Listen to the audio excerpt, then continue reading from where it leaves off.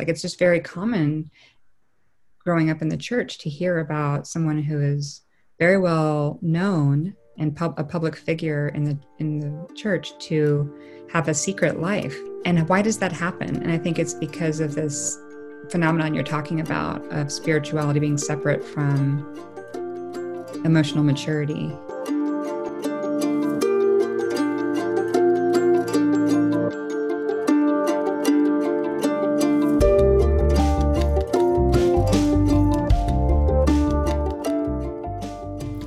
Hello, welcome to the Wellspring Soul Care Podcast.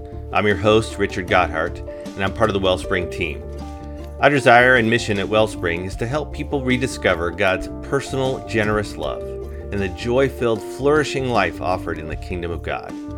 In this podcast, we engage in thoughtful conversations about our inner life and the care of souls, ours and others. We're releasing this episode in the first week of a new year. It's a time when we often look back and look forward to what lies ahead. We often get introspective in this time of year. We're motivated to pay attention to inner dynamics, the state of our emotions and our soul. At Wellspring, we say this often, and we believe it deeply, that in order to know God well and deeply, we also need to know ourselves well. So we thought today's conversation would be very timely. Today we're talking with Kim Miller. She co-authored a book called Boundaries for Your Soul. In it, she and co-author Allison Cook describe and walk through a process and a way of looking at different parts of our inner world, of who we are. It's a methodology that's been described as and labeled internal family systems, but we'll get into that more in the episode. I want to share that I personally have engaged in this process in a counseling setting over a couple of years, and I have benefited from it greatly. And so in this episode, you're going to hear Kim walk me through this process as a way to demonstrate and show what this can look like. Now, full disclosure here, what I share and what Kim walks me through is real, it's authentic, and I'm processing in real time.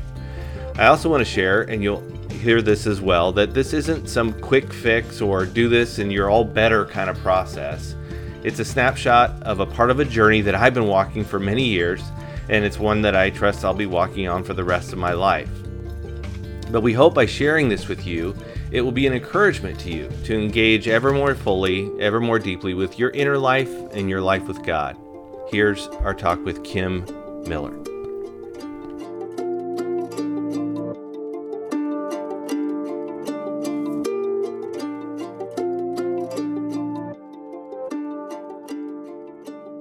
Well, Kim Miller, thank you so much for joining us today. I'm so looking forward to this conversation, and just thank you for making time. I understand you have a little one at home now that requires a bit of your time and attention, I'm sure.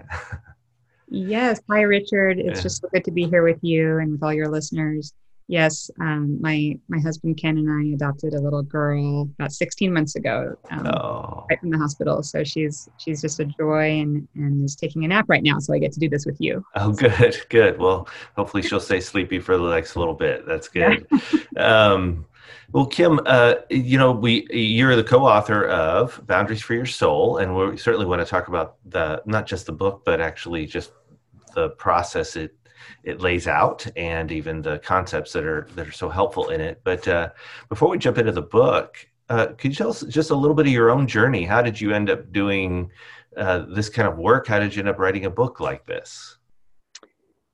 Well, I'll say that I was born into a family that had some relational challenges as well as many blessings, but my parents were divorced when I was a baby.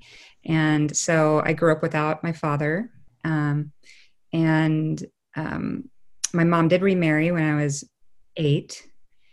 And we moved from Dallas to New York City when I was 5 years old. So I kind of went through that cultural change and just some issues growing up that caused me to have some parts of my soul that I felt were needing some care. And I sought counseling when I was in high school and college.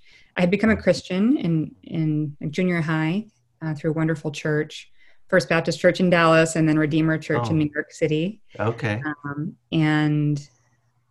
Which is a Presbyterian church. Mm-hmm. And I also went to Catholic school, Sacred Heart in New York City. So I had Baptist, Presbyterian, and Catholic influence. Wow. And yeah, I was walking with the Lord, always very excited about Jesus and just who he is, and got to know him at a young age, thankfully. But there were still just, I guess, emotional burdens that I was carrying, I would say. Feelings like a nagging kind of loneliness and insecurities and unresolved kind of anger at my father and resentment and just these kind of annoying things that I couldn't get rid of, Yeah. And so I sought out counseling and just could not find real help. And then finally, when I was in my early 30s, I was living in Boston, in Cambridge, and I really am grateful that the Lord led me to a wonderful counselor who talked to me that first session, I remember, and I just said, I just have these nagging, annoying emotional burdens that I can't get rid of. And she said really confidently, I can help you. And it was the first time somebody expressed such hope and assurance. And I said, oh, okay, well, that's the first time I've heard that. And she did. And so I, as a minister then at that point, a chaplain at Harvard, I started using the techniques she was using with me, with my clients, with the students I was working with, and realized how helpful it was. And so I went ahead and got my master's in counseling and got certified in this method called internal family systems therapy, and started integrating it with our Christian faith, and then ended up writing a book about it. Yeah. And full disclosure here, I'm very happy to share this as my own journey. I've been in a lot of counseling myself over the years through just a lot. Seeking to address a number of internal issues, family of origin, all kinds of stuff.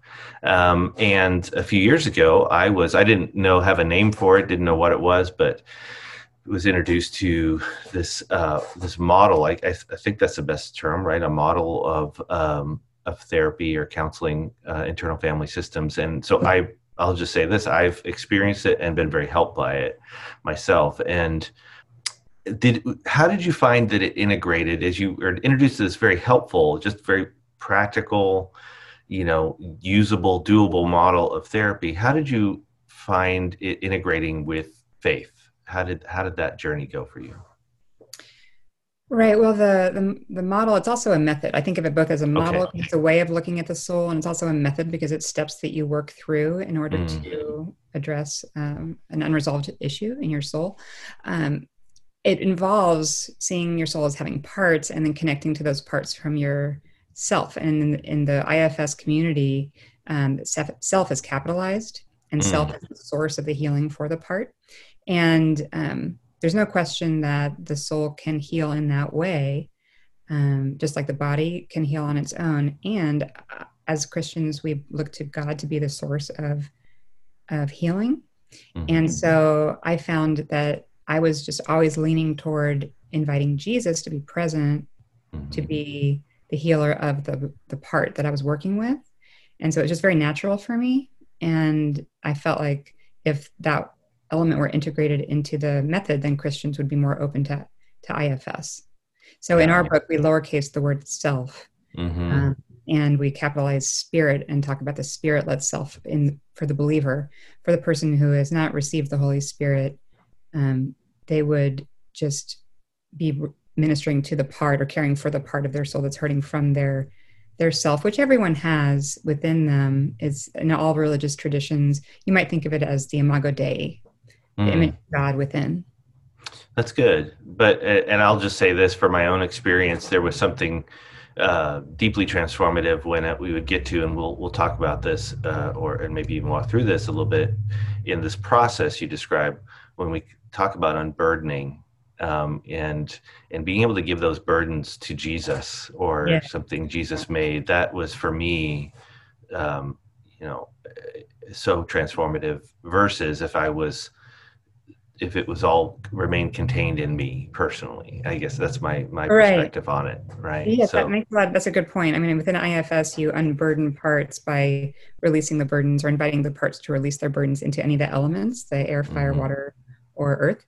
But but I always found myself wanting to give my burdens over to Jesus, also to Yes. angels. That works for me too, that image of giving over burdens to angels. Ah. Sometimes we talk about, sending burdens into the wounds of Christ, or sending them to the foot of the cross. Mm. But regardless, Jesus invites us in 1 Peter 5:7 to cast our cares on him because he cares for us. Yeah. So, he urges us to do that and wants us to do that. So it's a very natural fit, with Christianity.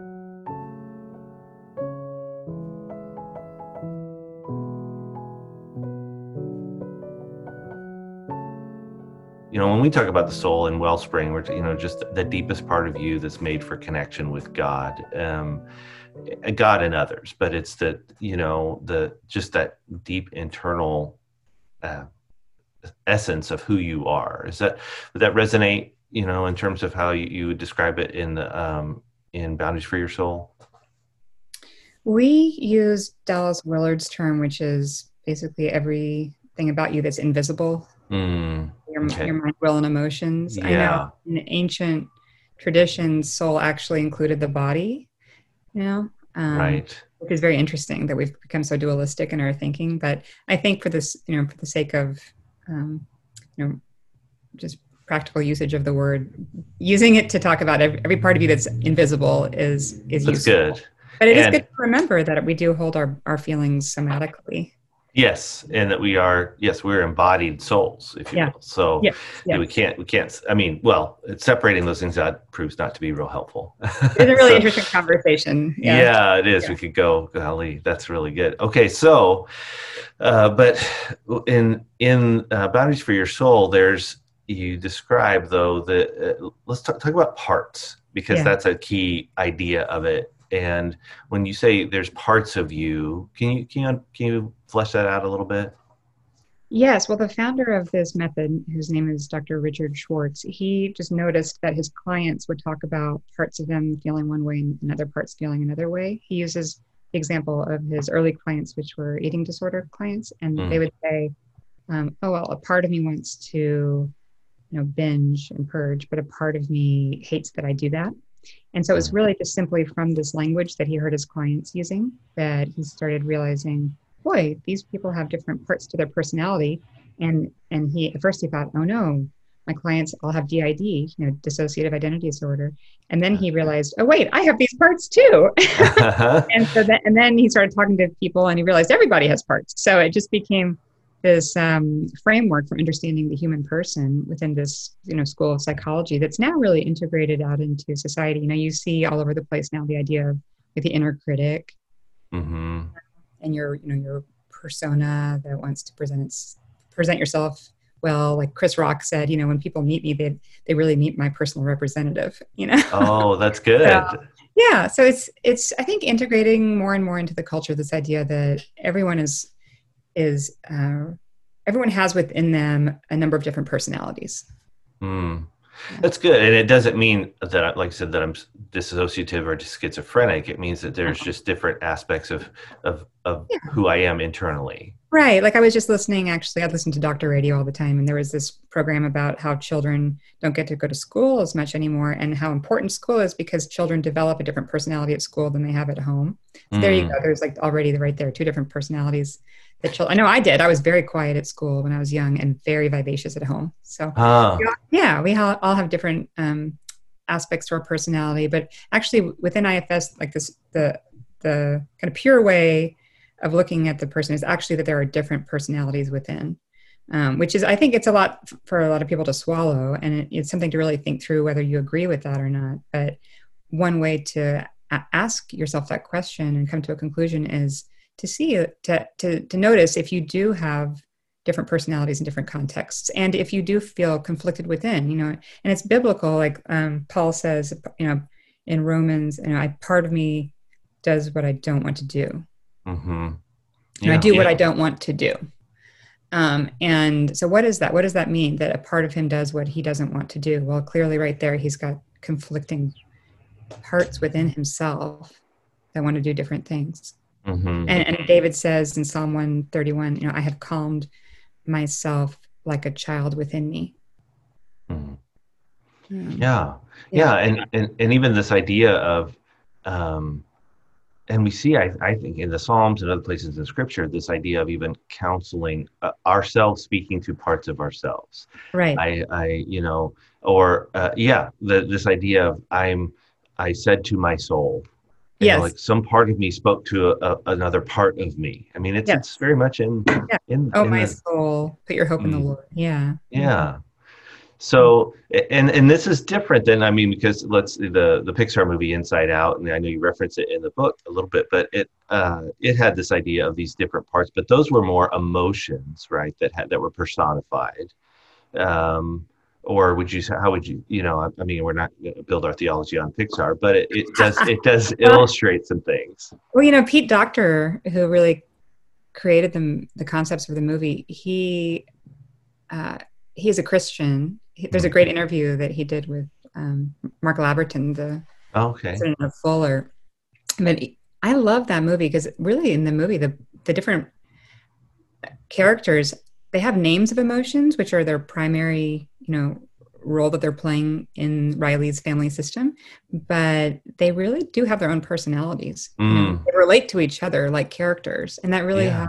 that is how IFS sees the parts within the human soul. So like the angry character in the movie has conversations, like it speaks and does things. It tries to take over the controls of the motherboard, Right. and Right. it is like a little personality within Riley's soul. A good way to think of parts is like children, Mm. that they're usually younger than you are now, and they have usually a young mindset when you really get to know them, and they have agendas that may not be the most helpful. So you don't want to get rid of parts, you just want to redirect parts like you would redirect children, Gotcha. and first befriend them and then help them find more useful strategies. Yeah. Yeah. Now, there's other, to just help with the terminology here too. There's other names that in this system that man you use the term manager, or there's firefighters or exiles. Can you unpack those terms a little bit? Sure. And I feel like I'm preaching to the choir. Like I think we could switch roles and I could interview you, and you know this as well as I do. So thank you for your humility and letting me Oh, be I'm no the, expert. I'm the I'm I'm a grateful patient. That's what I am. likewise. Yeah. But yeah, I'm just passing along things I've learned. But so as Schwartz got to know people, he said, okay, so there's these parts, and I see these sort of patterns of the parts, and there are protector parts and there are vulnerable parts. And then he further divided up the protector parts into two categories, which are our manager parts, which try to kind of get things done and try to please people and tend to be very high functioning. And then we have firefighter parts, which are trying to help us put out the flames of painful emotions. And one way to think of them is that um, managers try to prevent pain, and firefighters respond to pain after it's occurred. Hmm.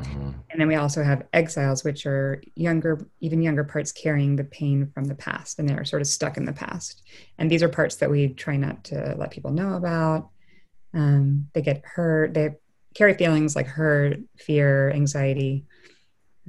So oftentimes what I do when I'm journaling myself, or if I'm in any kind of a workshop or a spiritual direction session or something, I'll map out my parts on a piece of paper. And this is an exercise I really encourage everybody to do. You could even do it, right now when you're listening, to say, okay, what are my manager parts saying right now and feeling right now?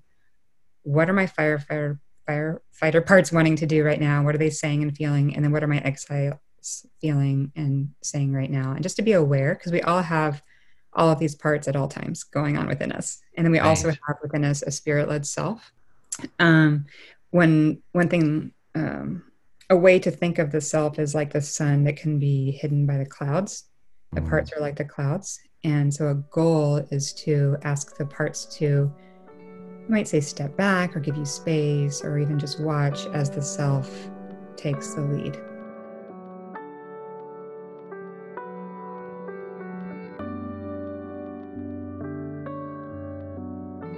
And I know that if you're just hearing this and and this isn't new information to you, it might be like a lot to sort of take in and process. And so, in a moment, we'll try and maybe walk through a bit of this process to be hopefully help it make sense. But before we jump into that, let's kind of take a step back and ask. So Pete Scazzero wrote Emotionally Healthy Church, Emotionally Healthy Spirituality, and one statement he made, and I just think we're seeing this more and more, but he made a statement: it is impossible to be spiritually mature and remain emotionally immature. Or in other words, I grew up in churches, I'll say this, that or in environments in which spiritual maturity was, I knew a lot of the Bible. Morally was upright, faithful church attendance, that kind of thing. That was the spiritual maturity.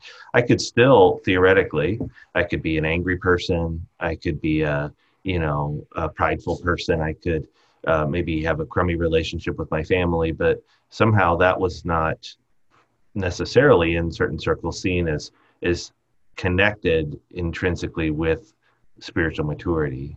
I think that's shifting in some circles at least, but can you talk a little bit about, because some of us grew up, it's like, well, that's emotional stuff, that part that's separate from your spiritual life. It's I think always a shock, but maybe shouldn't be, that pastors so often will have very difficult problems in their home, and any kind of church leaders. Like, it's just very common growing up in the church to hear about someone who is very well known and a public figure in the church to have a secret life that's not something that they want to present to the world. And why does that happen? And I think it's because of this phenomenon you're talking about of spirituality being separate from emotional maturity. And so it really is so important to integrate those things. Yeah. And I just want to say, I don't want to place any blame, because we're not the judge. Only God is the judge. Maybe like myself, like, people weren't necessarily raised to really understand their emotions and know how to work with them. So this is why we need these tools to help all of us to learn how to have integrity. It scares me when I have an argument with my husband, for example, and I'm a marriage therapist, and I say, wait a second, I feel like that's embarrassing. Like, I don't have integrity there. But then I can thankfully apply tools that I've learned and say, okay, Ken, let's sit down. Let's map out our parts here on a piece of paper. Let's talk about what managers are in the way right now and how can we work with them. And all of a sudden we're collaborating together. And these tools really give you a way to move toward wholeheartedness. Jesus said, love the Lord your God with all your heart, soul, mind, and strength. Mm-hmm. And he wanted us to come to him with all that we are. And how do we increase the realm of the kingdom within our own hearts? Mm. And you use the term, even, I really like, to function with integrity. And, integrity is that idea of even integration. And if, going back to what you said earlier, if the soul is all the invisible parts of you or aspects of who you are, we really can't just separate out, This is the spiritual part and the emotional parts. Like, it's all, to be wholehearted is to be integrated.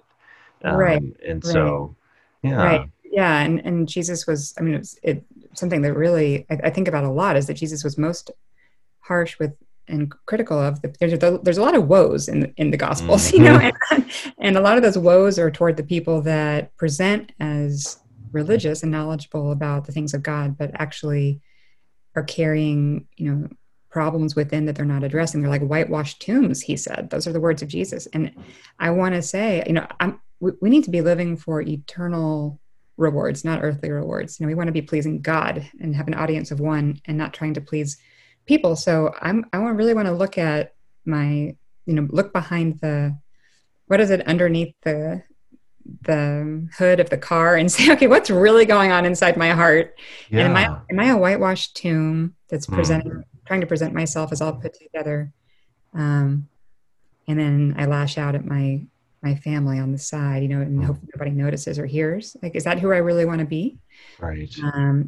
And sometimes we have trouble controlling our emotions, and Because Yeah. a lot of pressure on people, and people, other, sometimes people say things that we wish they wouldn't say, or we can have power struggles. And let's just be real and try to help one another out and share the best that we've learned about how to really live peacefully and live with integrity before God. And this is just the way, it's the way that I found that's, I don't want to say it's the most helpful, but it's a very helpful set of tools in the toolbox. Mm. Yeah. And especially when you describe that, even the way you did, this idea that we've all experienced moments where you're like, where did that come from? Right? Yes. Where did that anger? Where did that sadness? Where did that come? It seems to, we can be often uh, confused about our own inner dynamics, right? Where did that come from all of a Right. sudden? Right. And to have a path or a process Right. to walk through that. So, Yep. let's give it a shot then. Yeah. Let's Yeah. try. Let's do it. Okay. Right. Okay. So this is what it would look like. So, Richard, can you take a moment and just turn your attention from our conversation to what you're experiencing right now, and let's just be in real time here and say what's going on for you right now. Can you think of um, anything, or can you turn your attention to any place physically, even where you're holding any tightness or tension, or are aware of any kind of emotion or thought that's uncomfortable or tight or tense or difficult for you in any way? I can't. I'll go ahead and be very transparent here, Sure. and so yes, for me, I feel tightness. Usually, when I feel tension, it starts for me in my stomach, so I feel tension, and I'm aware of as I do this podcast right now, we're doing this interview, I'm aware of people are going to listen to this. Mhm. The thoughts are come up for me are like, need to do a good job, need to Mhm. um, sound like you know what you're talking about, ask good questions, Mhm. be Yeah. helpful, all those kinds of things.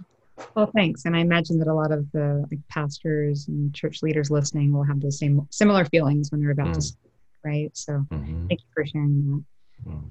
that. And okay, so I'm wondering, as you kind of hover over this area in your stomach and just turning your attention fully to that place where you feel that um, tightness, can you get any kind of image of this feeling? Does any image come to you, or it could be also a message or statement that this part of you is saying? Um, What comes up is this idea of clenched, but like clenched in the sense of I need to, and the message is you you better focus really hard and do a really good job. You know, yeah. do your best. Hmm. You know, be at your best right now. Okay, so you better be at your best right now. Mm-hmm. Or the image of like clenched fist. Mm-hmm. Okay.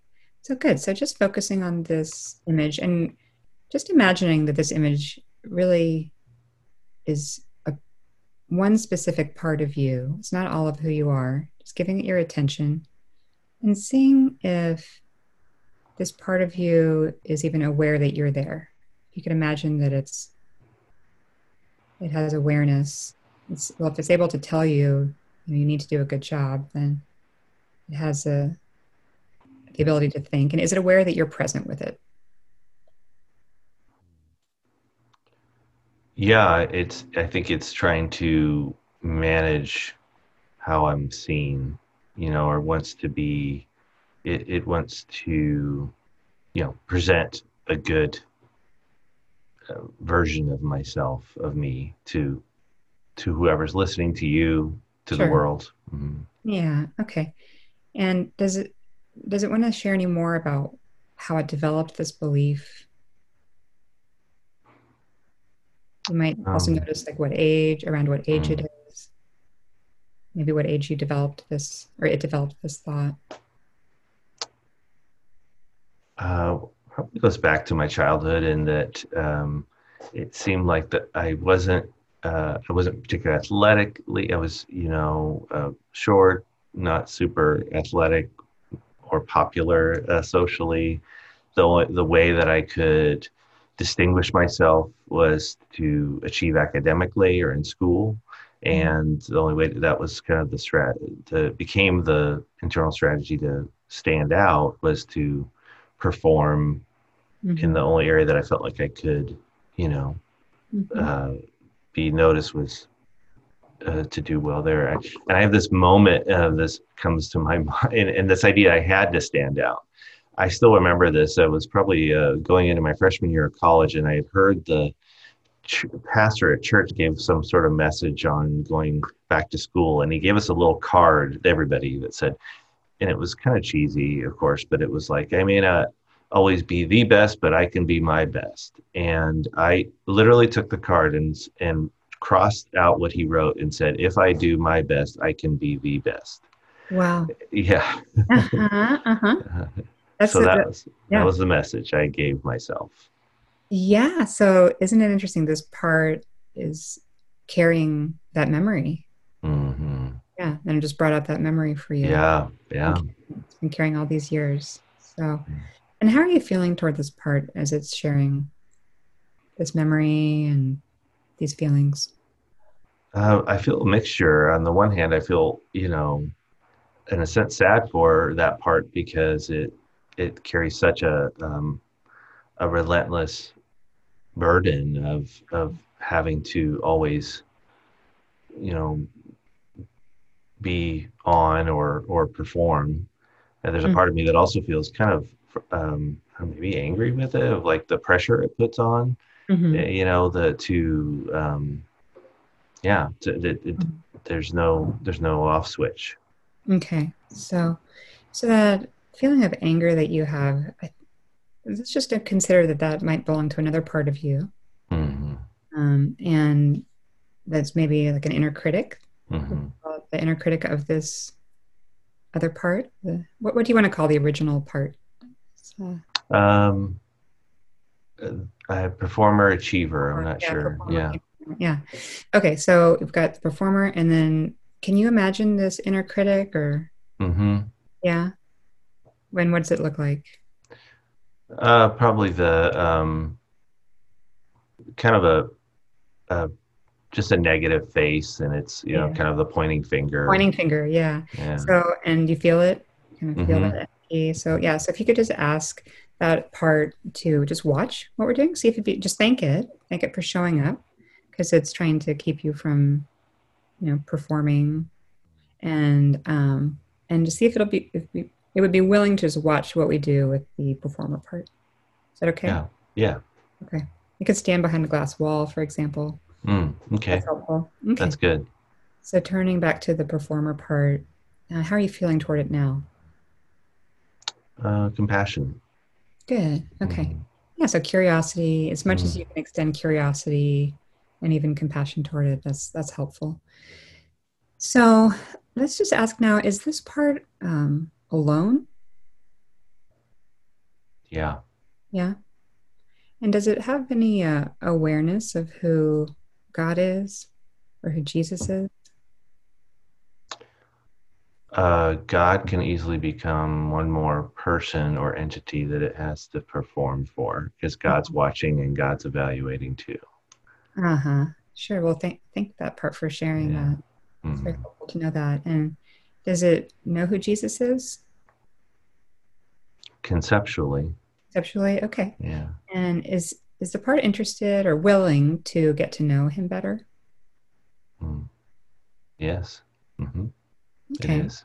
Okay, well, let's just let that happen. Let's just see if Jesus would come closer. We're just inviting him now to draw near. And see if you're able to imagine Jesus there with this very hardworking, loyal performer part. Yeah. I can just picture Jesus, just making contact or just, face to face with this part, and just saying with compassion, and it sees this part and sees how tired and weary it is, and wants to tell it it doesn't have to do that all the time. And what's that like for the performer part, to just hear from Jesus? You don't have to do that all the time. Hopeful. I mean, grateful to hear it, tentative, that Mm-hmm. could be possibly true. Okay. Hopeful, sort of tentative. Mm-hmm. Yeah. Can it share with Jesus its concern that that might not be true? Well, it's if it doesn't perform, it might, what will happen? Well, Mm. others will be disappointed. Yeah. It'll,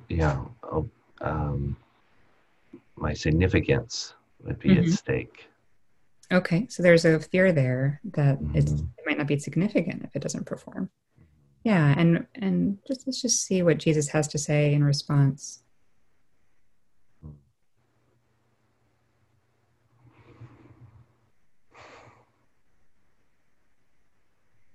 Jesus is saying that my significance is not earned, it's given, Hmm. and that he's the one that can and does give significance.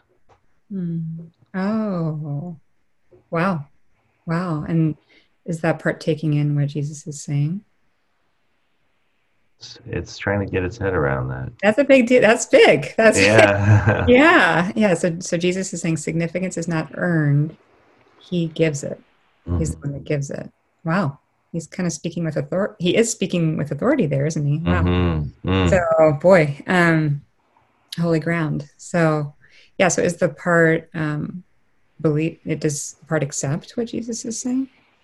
Yeah, wants to that it would like to receive that. Yeah. Is it willing to try? Mm-hmm. Yeah. Mm-hmm. Just let it try and just see how that feels, you know? Mm-hmm. How does that feel to the part to believe for a moment that it cannot earn significance and that Jesus gives it?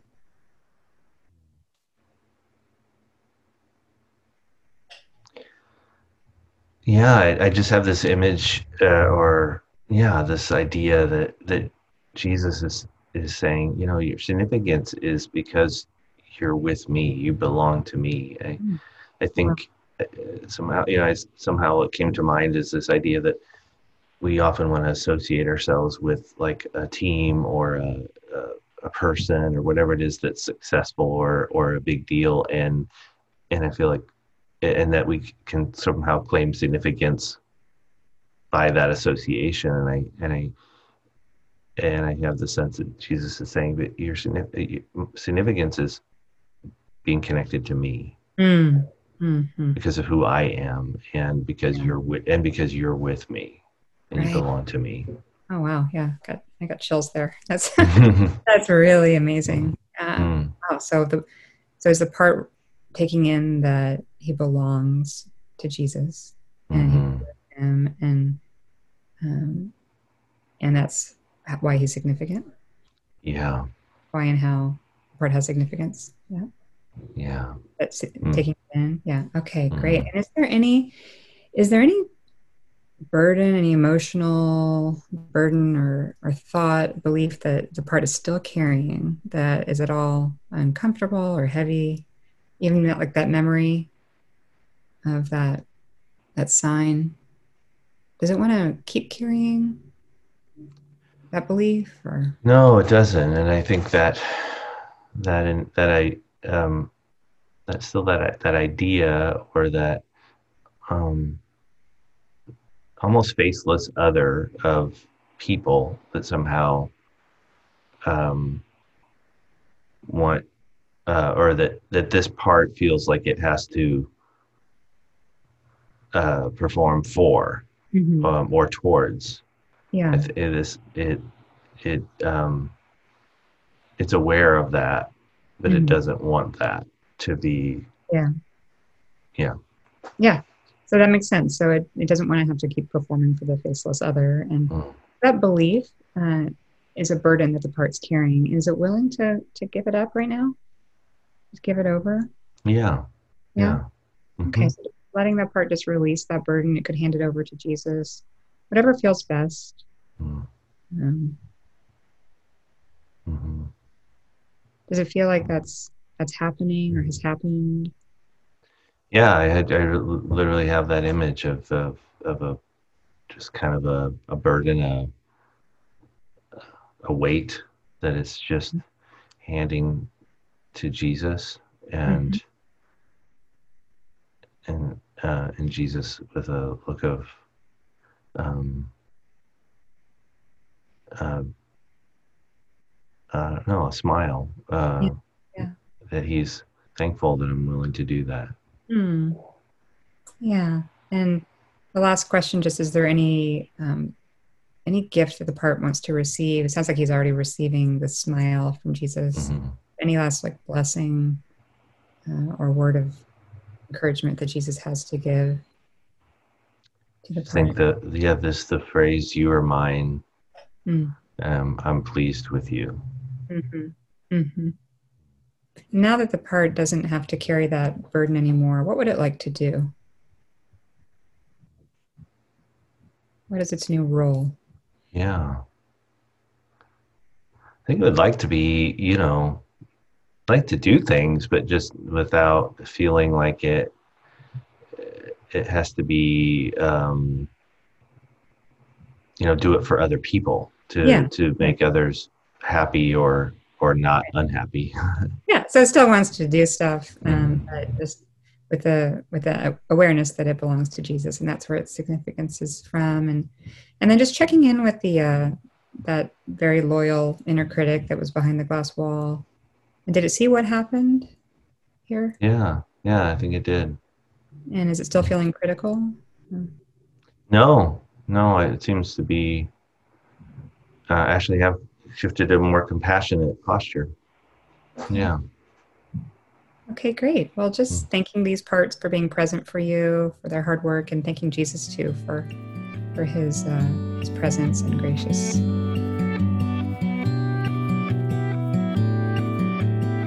Richard, just shifting back now from that internal work to our conversation, it might help to wiggle your fingers and toes, and then just reflecting on anything that stood out to you from that experience now. What I'm struck by, and one, thank you, wow, so much for doing that with me, and um, I'm struck by it because this is as I mentioned earlier, this is a kind of work I've done previously in counseling, but it's interesting to me how those parts, in one version or another, which I've sort of addressed, if you will, or worked with before, they Mm-hmm. can still it's not like it's all just gone and done, right? Like Yeah. I'm all fixed, here and evermore Yeah. shall be that way, but that they're to remain in dialogue, I guess. Yes. With so Yeah. yeah. Yeah. Can you talk about that a little bit? Because not just for me, but also as people hear that, it's like, wow, that it is. And I would just say that is a very healing. I would describe that in some ways personally as it's almost as a bit of a form of healing prayer. It is healing. Yeah. Um, but it's sometimes I think I went into it a little bit with the idea that I don't know, went into it, but I for a while I had the idea that, okay, once I do this, now I'm all fixed up. Right. And I would say this tension of, yes, there has been healing and transformation, but it's Mhm. also an ongoing journey. Can you speak to that? Yeah. I mean, I definitely think it is an ongoing journey, and you learn over time about these parts of yourself and get to know them, and eventually they really do integrate, and they soften and cooperate. So it does take time. I've heard in spiritual direction they measure progress in decades. So Mm, we're just setting that expectation, that it might take a long time, but I think you get out of it what you put into it. So yeah, the more you do the work, the more transformation you see. So I mean, it's helpful if you can do a daily check-in with parts, yeah. and just learn as much as you can about them and talk about them with your friends. And this can become this is a method of therapy. It's also just a way of life. It's a way of talking about your emotions, when you're in conversation with your friends and family. Just say, boy, and you don't have to say, there's a method called IFS. You could just say, there's I have a part of me that I'm aware of really wants to perform, Mm. and wants to make people happy. Do you have that part too? And it can just be a way of talking. I Yeah. a one on the Enneagram. The Enneagram numbers can be correlated with different parts of you. So when I say I'm a one on the Enneagram, it means I have a very entrenched, focused one part of me that I'm often blended with that wants to Okay. improve things. So that's been one of my big kind of growth opportunities on my spiritual journey Mm. is unblending from or getting space from my one part that wants to improve things, and just learning to, as a spiritual discipline, just accept things the way they are. Even just taking a few breaths without trying to improve something is growth Mm. for me. That's so, good. so So that's yeah, really helpful though, because I know the Enneagram has surged in obviously in popularity and people that's become in certain circles a language. So I love the idea of being able to integrate that that there's a one part of me or so right. for me and I'm a four. Okay. And so what would be a four part of me then? Yeah. Um, is that an, Yeah.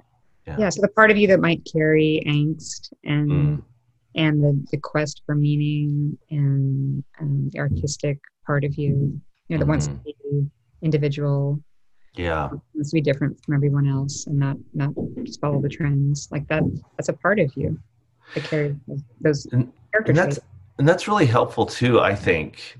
And thank you for bringing that out. Is that I because for me, when I have those feelings come up very strongly, that sense of needing to or getting into angst. I recently experienced a period of just deep angst around a lot of things, which is easy for me to go into, sadly.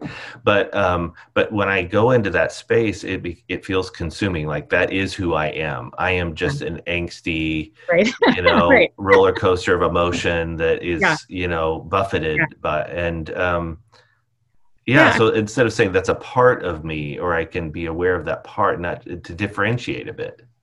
Yeah, and oftentimes I think that angsty quest for meaning can be, or for peace, or whatever you're questing for, can be a strategy of a manager part that's trying to respond to a chaotic environment from your upbringing, Mm, like that. So you can really look at, like, why does this part feel like it needs, or first of all, consider it as a part of you. It's like, oh boy, I'm blended with that angsty part again. And even just that can be very helpful. And then to say, okay, so welcome it, befriend it. Thank you for working so hard for me. You're carrying all the angst for my whole system. Thank you. And let's see if we can help you out a little bit and see, why do you feel like you need to be angsty? And they had a good reason. What parts come by their strategies honestly.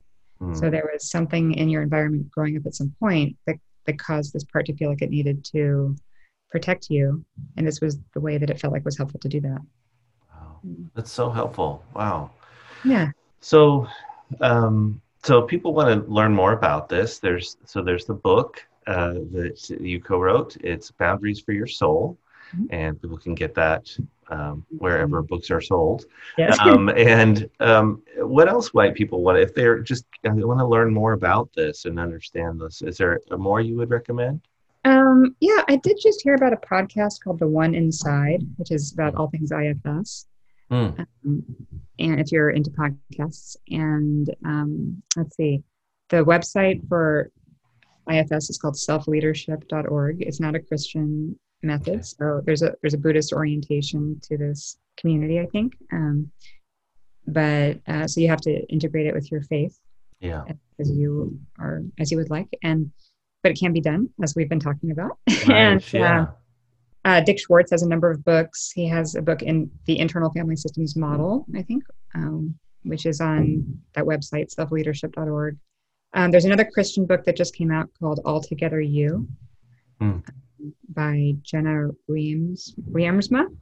I just talked with her for the first time. She's lovely. And that's a great book. It goes more into the theology, because I think Okay. one of the questions that comes up for Christians with this method is, well, are you saying that we don't have original sin? Mm. And we say quickly in our book, pretty briefly, we did touch on it and say, well, nothing's different than traditional Christianity. Right. We're not suggesting anything new. It's just that we see the parts as part of you that God's made. He said all things he had made were good, and that it's the strategies of these parts that is the sin part. Right. Right.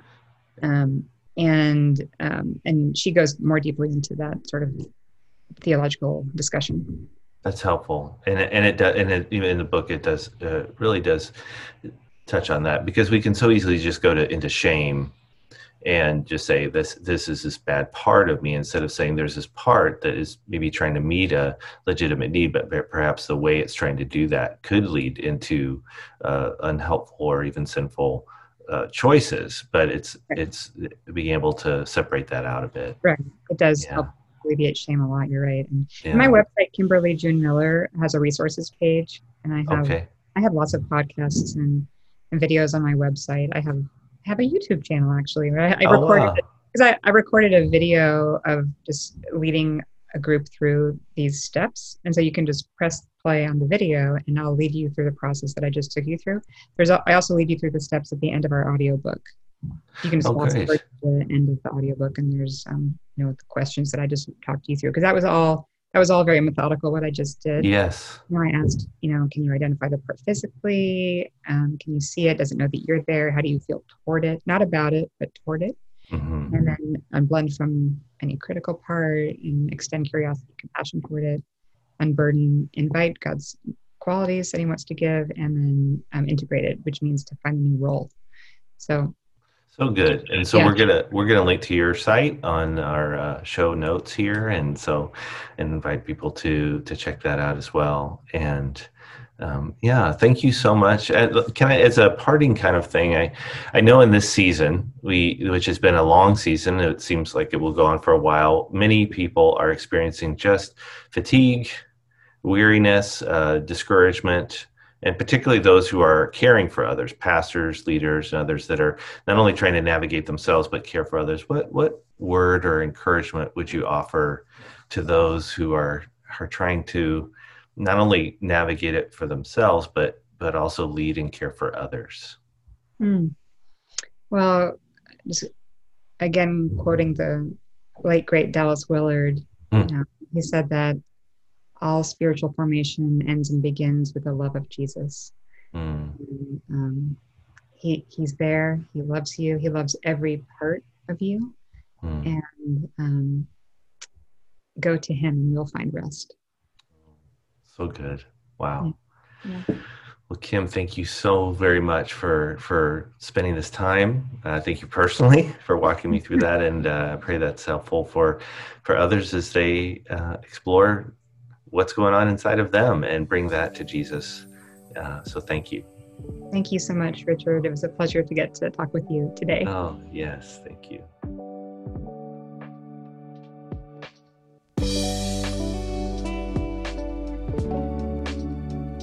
Thanks so much for listening to today's conversation.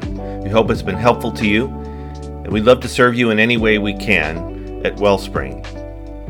For more information about who we are and what we do, please go to wellspringca.org or look us up on Facebook. Just search under Wellspring. Until next time, grace and peace.